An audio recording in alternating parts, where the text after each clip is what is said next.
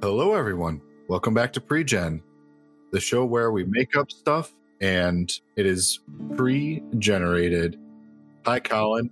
That is categorically false. Hi, how's it going? Well, welcome back. Just to let you guys know, you can send in voice messages to our podcast for Pre-Gen if you'd like to send in a message. At the description of every single one of our episodes, there's a link that you can follow, and you can send a voice message to our show, and you may be featured on our next episode. And you can also email us. We have our email in our bio on Spotify, Apple Podcasts, and Anchor. So feel free to give us some ideas, because we're always looking for things to BS on the fly. Jacob, absolutely, always needing more ways to always need more material. Way to fill out the script. Is that not what DMs do? Jacob, I'm told that you have an item that you'd like to share with me before we get started today. What is your fun item for the day? The item of today is a soul coin. This is a very levied item that you might find in a campaign with a dark undertone. In common situations, you'd probably find these kind of coins in like an infernal situation, like in a city in the Nine Hells. However, these coins are about 5 inches across, weighing about a third of a pound, inscribed with infernal writing and a spell that magically binds a single soul to the coin.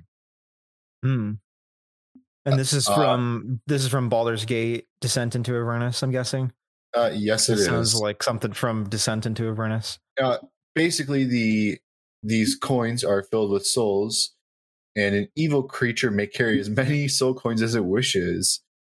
A non-evil creature can only carry an amount equal to less than its con mod, without a penalty. So if it goes up to the con modifier, you'll start to get a penalty, which is disadvantage on attack rolls, ability checks, and saving throws. Nice. These coins have 3 charges. You can use an action to spend a charge. You can either drain away some of the essence to gain temp HP, a D10. You can ask a soul a question, which you can receive in a brief telepathic response, which you understand. Or you can free the soul. Casting a spell that removes a curse on the soul coin frees the soul trapped in it. It does expending all of a soul's charges. The coin itself rusts from within and is destroyed once its soul is released. Freed soul travels back to the realm of the god it served, or the outer plane, most closely tied with its alignment. What do you think is a good instance to give a player a soul coin? Because I feel like it definitely is thematically appropriate for certain characters. I feel like there are certain characters I would not give a soul coin to, but what do you think? What do you think would be the best scenario to give one of your players a soul coin? So its original environment gives soul coin the use of saying, hey, using these as a little bit of currency doesn't make you feel bad. But once you take it out of that original medium, it starts to feel a little bit more harsh and soulless, quote unquote, to use the coin. Right. But I think that's a good reason there. You can kind of give this to any kind of perhaps like a vengeance paladin, or maybe some kind of fiend sorcerer. Yeah. I was thinking, yeah, vengeance paladin, fiend, sorcerer. I think warlock too. I think any warlock would probably fare fine with tormenting with people's souls. That sounds kind of on brand. Oftentimes we'll just be used as a little shield, but that's honestly good enough to use and feel like, you know what, I'm just going to use this soul to give myself a little bit of an extra shield. That's very on par for a good warlock thing. Yeah, and considering also you get multiple charges in there too, I think that's perfectly. I think that's quite that's quite all right. But let's get on to what we're talking about today. Last episode we said we were going to talk about homebrew spells.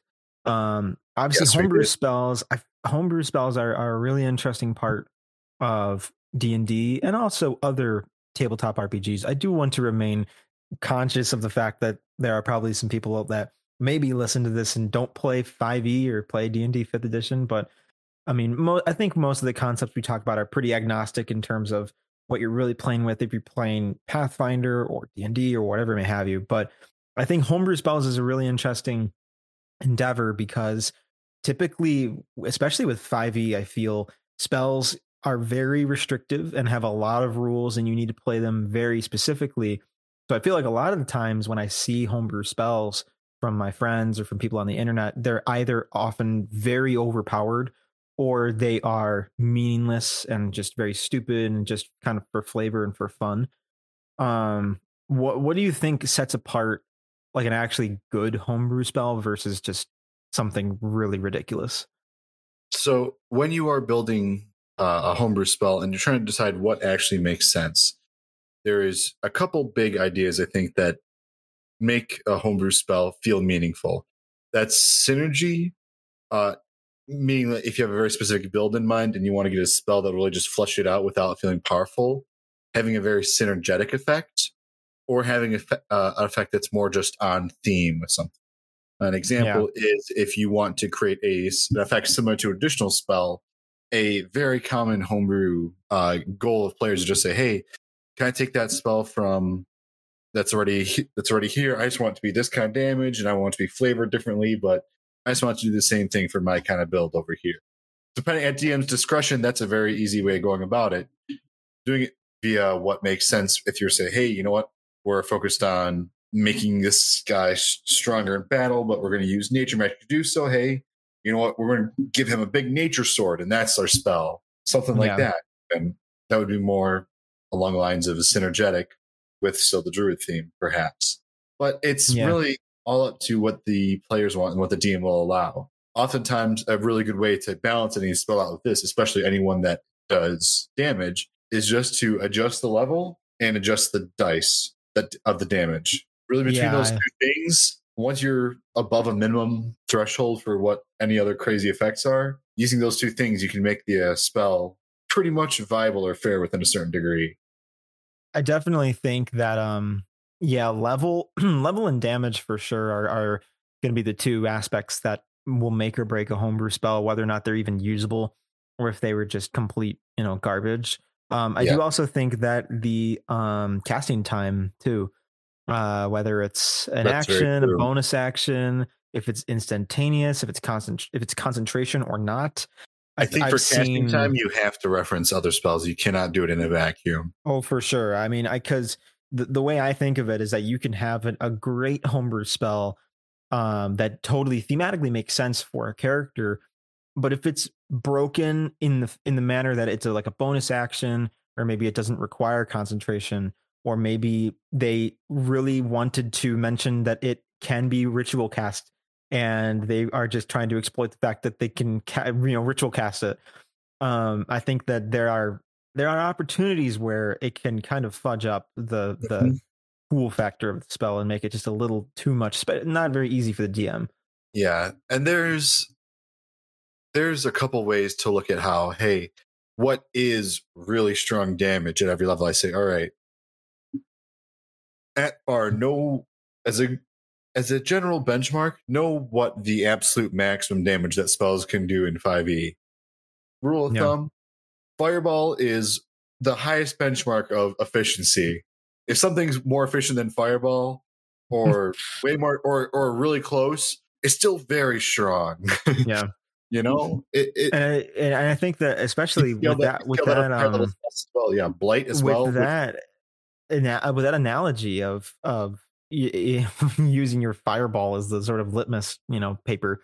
I mean, imagine, Fireball is powerful, but what if you give Fireball to an evocation wizard?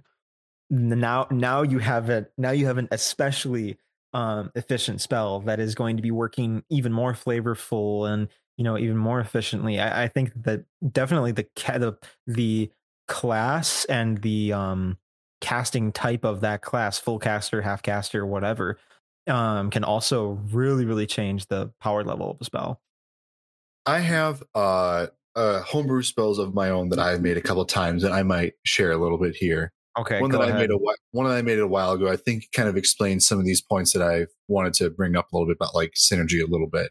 Are you This going came to across. are you gonna put a all rights reserved copyright Jacob on this and Well, no, case anybody decides? I've had it posted on D&D Beyond for a number of years now. Actually, Okay. it is called Flashbang, and my inspiration for this spell was I was playing a Circle of the Shepherd, and we were playing a campaign where I was a summoner druid, and I was just casting nonstop conjuration spells all the time. And Okay. my thought was like, all right, when I'm maintaining concentration on my summon, what am I supposed to do the whole time? I need a Yeah. spell that I want to do something that feels meaningful, but that I want to be able to power up my summons. So I'm like, you know what? I talked to my DM. He said, hey, I'd be down to do something like that. And I said, well, if it does something that makes people flinch and opens them up for an opportunity attack. So with that, we said, all right, having them make a save. If they fail, oh no, sorry, I have it. So okay, I'm just gonna read the description out for you. It's Okay. second level, casting time, one action, 60-foot range, VSM components, which the M is a pinch of black powder. Okay. Evocation spell. You launch a charged ball of energy at an enemy. Make a ranged spell attack. On a hit, the target takes 2d8 thunder damage as a disorienting explosion renders the target open to attacks. Any creatures within reach may then use their reactions to take an opportunity attack against the affected target. When you cast the spell at a level above second, you add 1d8 damage additional for each level above second. Nice. So that was like an example of the spell that I wanted to create. I'm like, you know what? If it's just, I don't need you to do it tonight. I just want to do a little bit of something that just feels cool and synergetic, that really just can feel like it in the right circumstance. It's can actually be powerful, but on its own, probably shouldn't be a S tier or even A tier spell, you know? Yeah. I think the scaling works really well for that too. I think that especially with a spell like that where it's not only crowd control, but it's also, trying to just manage the battlefield and manage who you're trying to attack. Making sure that spells like that are scalable, I think, is really, really important too. There are a lot of spells that I've seen, even in the player's handbook, and just in the standard rules. A lot of spells I've seen that I feel like would really benefit from being scalable, or would benefit from having a little extra oomph. And they fall flat.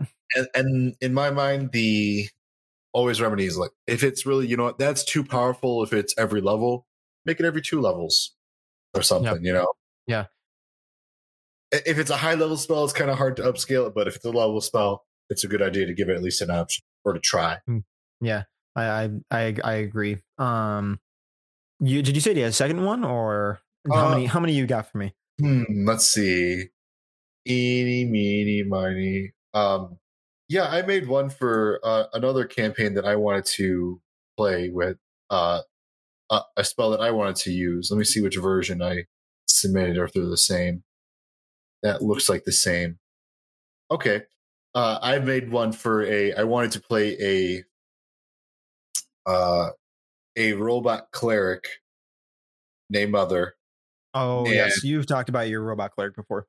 yep, and I made a spell for her, and I called it Radiant Smash, and I got the uh, Justin, who is running it, agreed to it. So it is as follows: the first level spell, because we're starting low. It's one action.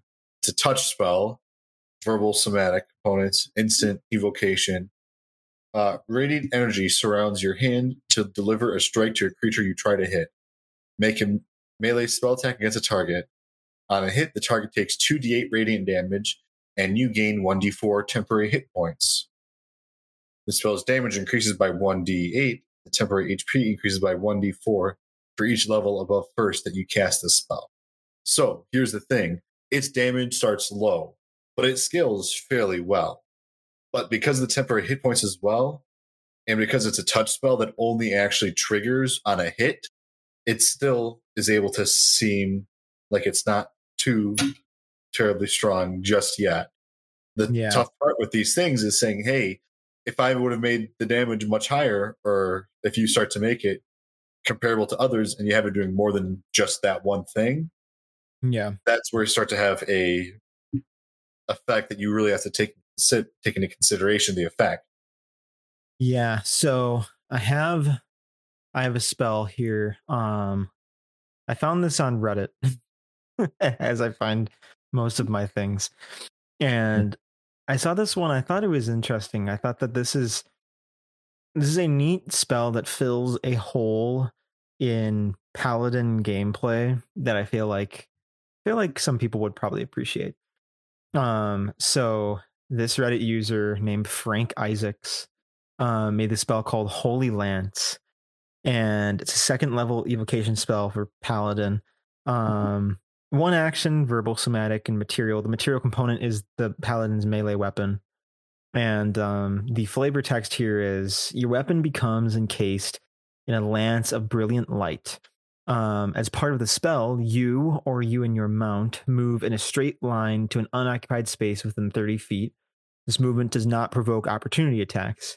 Make a melee attack roll against a creature you can reach, and on a hit, the target suffers the attack's normal effects and takes an extra 2d10 radiant damage. At higher levels, when you cast the spell, using a spell slot of 3rd level or higher, the damage increases by 1d10. I like the idea of having a paladin charge forward in battle on a mount or not on a mount, on foot or on a horse. I think there needs to be more mounted combat spells in the game. I know. Is something that is awesome, and in any fantasy setting, I think it's something that should really be having a little bit more robust rule set and be just enforced to be a more common thing. I think is just really fun in a little situation, either to have casters who do AoE have I just hit 2 targets at once. Yeah. Also makes it feel better to be someone who is I'm a big person with a sword. I'm going to charge it with my horse. Yeah, I think that I think it fills that hole really well, and I think that for there to be more spells like that, and for players and DMs to come up with more spells to fill that just thematic area of imagine a paladin rushing through a field and nothing can stop them, and they are going to deal, significant radiant damage, which is totally on character and totally on brand. I think works really, really well. And I think that, again, the scaling, I think that I see way too many spells that don't give a decent opportunity to scale up as you get more powerful and as your level increases. There are a lot of spells that could totally benefit from just having that little extra kick. Yeah. And again, looking at Kenneth's power level, that is a strong spell, but it's not stronger than any other alternatives at any respective level you would cast. Yeah. Yep. It still does its job. It still is as efficient. It's not more efficient. It's at a decent point. Yeah, I think so. Yeah. All right. With that, do you have, if you had to create your own spell based off of either a specific theme or synergy, what kind of theme or synergy would you want to explore? Oh, man. It's hard to say because I feel like after the player's handbook and after the Dungeon Master's Guide, a lot of the supplement books did a really good job of doing that and creating more spells when they add in spells. Not every book does, but when they do add in spells, I feel like they do a good job of starting to blend these ideas, blending these themes of, casting. I will say, I feel like there is an unused area or sort of a lack of like elemental synergy. So spells that maybe combine elements together. Correct me if I'm wrong, but I don't really know any spells that you have the opportunity to sort of combine elements together into a single, attack. Well, honestly, having like a, I know it's a little busted, but as a high level spell, imagine having the ability for one spell casting attack to deal different kinds of damage, maybe depending on a roll or depending on, Yeah, The only really example I can think of is using spells like web or grease, which Yeah. are flammable. I Yeah. believe grease is flammable as well, Yeah. and they they obviously synergize with fire. But having more than just standard, okay, fire, everything's on fire. I think it'd be neat to Right. have other elemental synergies. I think that stuff that combines stuff, a spell that does some damage and maybe not make someone vulnerable, because that's very difficult, but maybe says that if they leaves them marked to some extent, and if they get hit with an additional spell or effect by an ally or Right. of a certain elemental type, they will have to make a save, or they will take damage, or be maybe stunned, or perhaps any other similar effect. There's Right. a great deal of conditions in the Dungeon Master's Guide / Player's Handbook to look at. So Yeah, I think the first thing I think of when I think of a spell that I would like to actually sit down and write, which I have not, but maybe I will after this, but is just this idea of having some way, and it's still gonna be a bit randomized. Obviously, it can't be like totally you know totally artifice and created, but having a way to just combine different elements and create something weird. I feel like that's always an opportunity to make a spell really cool, is just making an elemental combination that you probably would not expect. Watching a sorcerer throw a flaming ball of lightning at you. Like, it's just yeah, it's a weird concept, but I think it would be. I think that a good way to do it as well. You can always just say that, hey, this spell does this amount of damage, and if before the end of your next turn, when this other contingency happens, it does double amount of this other type. Yeah. I feel like the only way that I can like actually like vanilla synergize elements together is using Booming Blade's main side effect and combining that extra damage with another element and having that movement, find a way to get your enemy to move, and not only get them to move, but deal some elemental damage to them. And it's going to deal multiple different kinds of elemental damage. That's the only way I can really actually do it. But other than having a homebrew spell. Yeah, I think that even having a spell that says any saving throws of a certain type while this creature is affected by this against any fire magic or against any other type of magic are at disadvantage. Something like that is a good way of doing it as well. Yeah, I agree. Yeah. Um, my last question I'm gonna throw at you, my gambit, is what is a homebrew spell that you would deny as a DM? What is a spell that if someone were to throw at you that you would say, "It's not happening. I'm not putting this in. I'm not putting this in my campaign." What's your hard line no? Honestly, most straight up damage spells, I'm going to say no to. I think that's in bad faith, to say the least. If someone is just trying to come up and create a spell that says, "Hey, my spell list doesn't look that good. I want to create a damage spell that all it does is damage," I'm like, you know what? No, I don't want to bend the rules that much just to deal damage. Right. If it's something that's like reskinning a different spell that's also of equivalent power to deal a certain damage type, but not just to completely filling a gap you didn't have before, that's different. That's more of like a reskin, which is one situation. A homebrew spell of its own that just does damage, that's really just in bad faith and not really looking to build on any synergy or theme. That's just someone wanting to deal more damage and kind of exploit the idea of homebrewing in my mind. Yeah, yeah. I think that the one time that a player came to me and offered this idea for this homebrew spell, is kind of what you just said. You were pretty much on point with what I was going to say, but it was this idea that they had where they felt as though they just weren't dealing enough damage as an Eldritch Knight, and they just didn't have enough opportunities to use spell casting instead of sword fighting. And that's another topic. That's another thing. I mean, like, you have your weapon for a reason, but they wanted to like theme wise, flavor wise, deal more spellcasting damage. I said, okay, well, you have a plethora of things to choose from. Like you do have opportunities to deal that. And they're like, no, I want a spell that just makes me essentially cast damage, like deal damage. And I was like, hey, you have a weapon for that. You have Booming Blade for that, or you do Green Flame Blade, or you could really do anything else that would be a bit more on character, a bit more on point, rather than just saying, I want to cast more damage as a class that already deals a lot of damage. Yeah. I think that a good way, if someone wants to do a damage spell, a good way to make it have some flavor and maybe make it appropriate is to have it perhaps deal damage upon conditions that makes sense for the character build or something, but make it so it's not just a genuine, this can always be an efficient damage solution.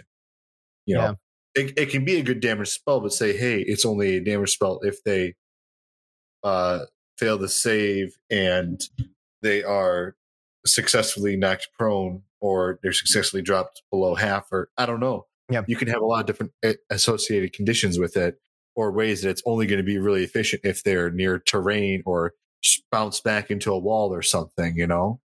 I think that another big less damage. Another big red flag would be if that homebrew spell doesn't have any opportunity for the enemy to make a saving throw. If it is a damaging spell and if it is pretty powerful and there's no stipulation that if they, fail a wisdom saving throw or fail a dexterity saving throw or whatever the or charisma, I feel like that's another area for you could easily turn a busted and broken spell into a balanced one just by giving the enemy the ability to make a saving throw and either have the damage or cancel the damage altogether. And I was kind of asked a question before we head out on this balancing custom spell. I think that first, the exact way to truly balance it, if you want to go about building a custom spell, look around, see what conditions you're trying to affect, or what major other things you want to immediately happen. Try to compare it in level. Gets your baseline without any damage associated with it. Figure out how much damage it should do. Figure out how much levels that's worth, and then balance it off of that. As long as it's not too high level, figure out what casting time makes sense with it as well. But for that, you have to use reference. Doing this in a vacuum is a bad idea. I think pulling a leaf from really any book and seeing a spell, even if it's not something published by the publisher and it is just a homebrew spell, or a homebrew class or whatever you may be, I think that's probably the best way to do it anyway, regardless. If you see a spell, you like it, but you wish it were a little different, do it. That's what the game's all about. The game is imagination to begin with. It's all imaginary already. Take that, turn it around, transform it into whatever makes most sense for your character, and do it. I about a year ago had a player where he really wanted a custom class and everything, custom class, custom origin, race, spells, the whole thing. And I said, okay, we'll do it as long as you and I both work on it. And we're going to put our heads together and we're going to really refine this thing. And we're going to have multiple versions of this too. We're going to have V1, V2, V3. And we started slowly refining and sort of pulling ideas from homebrew classes, homebrew spells, official stuff. And we started creating these ideas for spells that were our own. They were, in fair use, obviously created from something else, but they were slowly transformed until they just made sense for the character. Or we would run a session and I would tell him afterward, hey, that was really good, but that one thing was really broken and we need to fix that because that does not work. And, it totally screws with the fight. So I think that's one of the best ways to do is trial and error. If the spell didn't do great the first time around, change it around and make it maybe a little more or less balanced. Absolutely.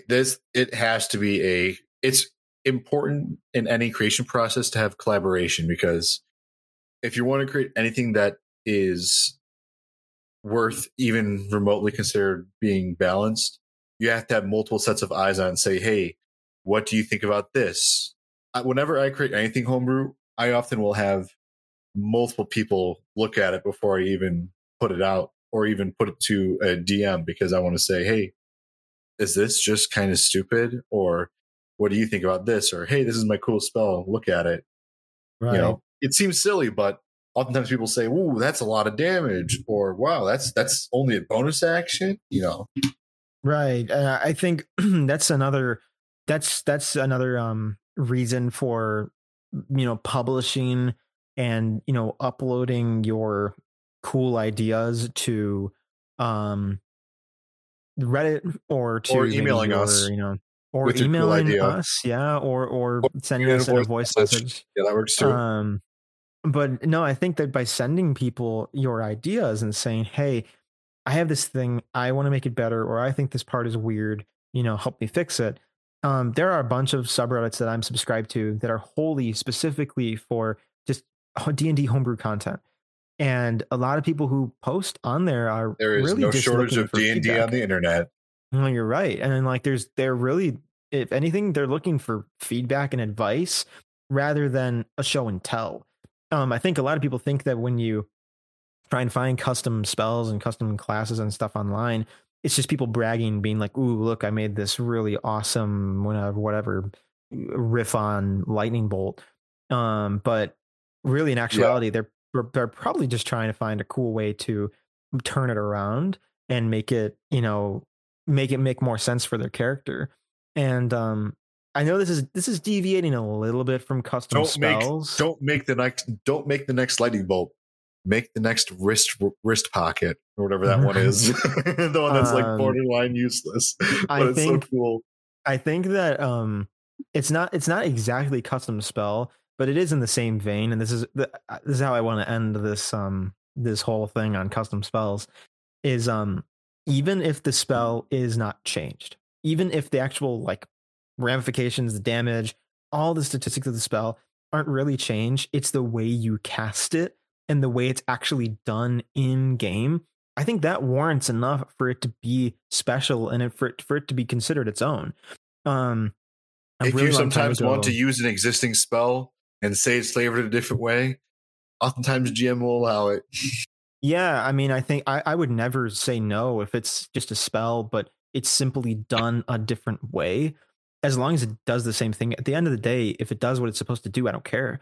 A long time ago, I had this idea for an artificer that I don't like the concept of how artificers use their tools as their spellcasting focus. I feel like that's really goofy to watch a gnome jingle around a set of tools and keys and lockpicks, and that's how they cast a spell. Yeah, that's how it's written, is that their tools are their focus. But I had this concept for a artificer where they have essentially a 3D printer backpack, and the backpack is their focus. The backpack creates the spell, air quotes, creates the spell.